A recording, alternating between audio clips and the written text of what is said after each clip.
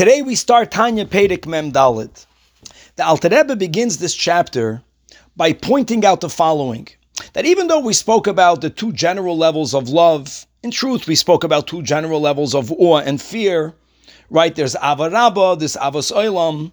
Really, be'emes, the Alter Rebbe says that there are many, many different levels of the midah of Ahava. And as we say in the Eishes Chayil, Noida Basha'arim Baila, which literally means that her husband is known in the gates. In the context of the inner meaning of the Eishes Chayil, the wife is the collective Jewish soul. We are God's wife. Hashem is our husband. And when it says that her husband is known in the gates, what that means is that Hashem makes himself known to each and every individual. Basha'arim literally meaning gates, but Basha'arim means really lefum ma de mesha'er belibe, according to the extent of one's measures of the heart. In other words, every heart has a different measurement. Measurement doesn't only refer to quantity, it really refers to quality. Everyone's heart feels different. We can speak about the same feeling of ahava, but everyone has a different experience of ahava. When it comes to the observance of mitzvahs, that everyone does the same. It's the same tefillin, it's the same kashrus, it's the same Shabbos. When it comes to the mitzvahs of feelings, being that this is human nature, every person has a different type, a different shade of, a different depth of feeling, so we're all different.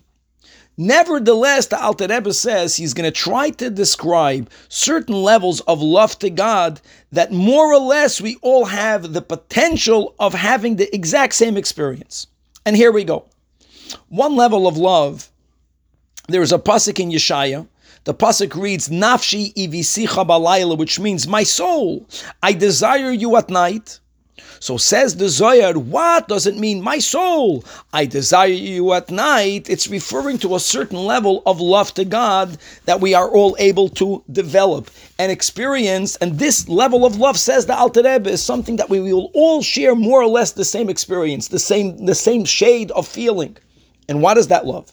That just like a person, when the person feels exhausted at the end of the day and they lay down to sleep, people love their life.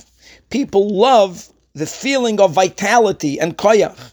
And at the end of a day, when a person feels exhausted, what they experience when they lay down is this yearning desire, this looking forward to waking up in the morning and getting all of their soul back.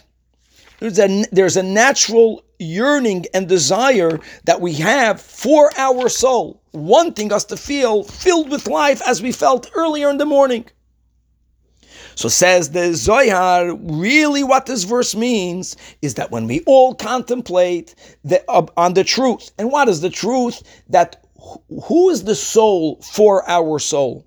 What's the ultimate soul of all? That's God. And therefore, when I naturally desire my soul, I should learn how to direct that same desire and love towards my real soul, which is towards God. My soul, I desire you at night means, says the Zohar, that when a Yid goes to sleep and when they contemplate, first they become aware of their desire for their soul. Then they direct that desire, yearning, and love towards the real soul of all, which is towards God. Once I have such an experience, then at night, if I'll wake up as I should, early in the morning, when it's still dark outside, being that I went to sleep with a yearning desire for God, for my real soul.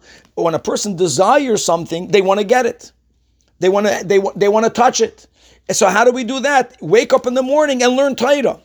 And when a Yid wakes up and he learns Torah, because he felt a yearning, loving desire towards God right before he fell asleep, that is the ideal level of Limud HaTorah, that we're learning Torah in order to fulfill our desire, to quench our loving thirst towards God Almighty. So this level of loving God the way we love and yearn for our soul, that's an experience that we all share in common when we do this work to be continued.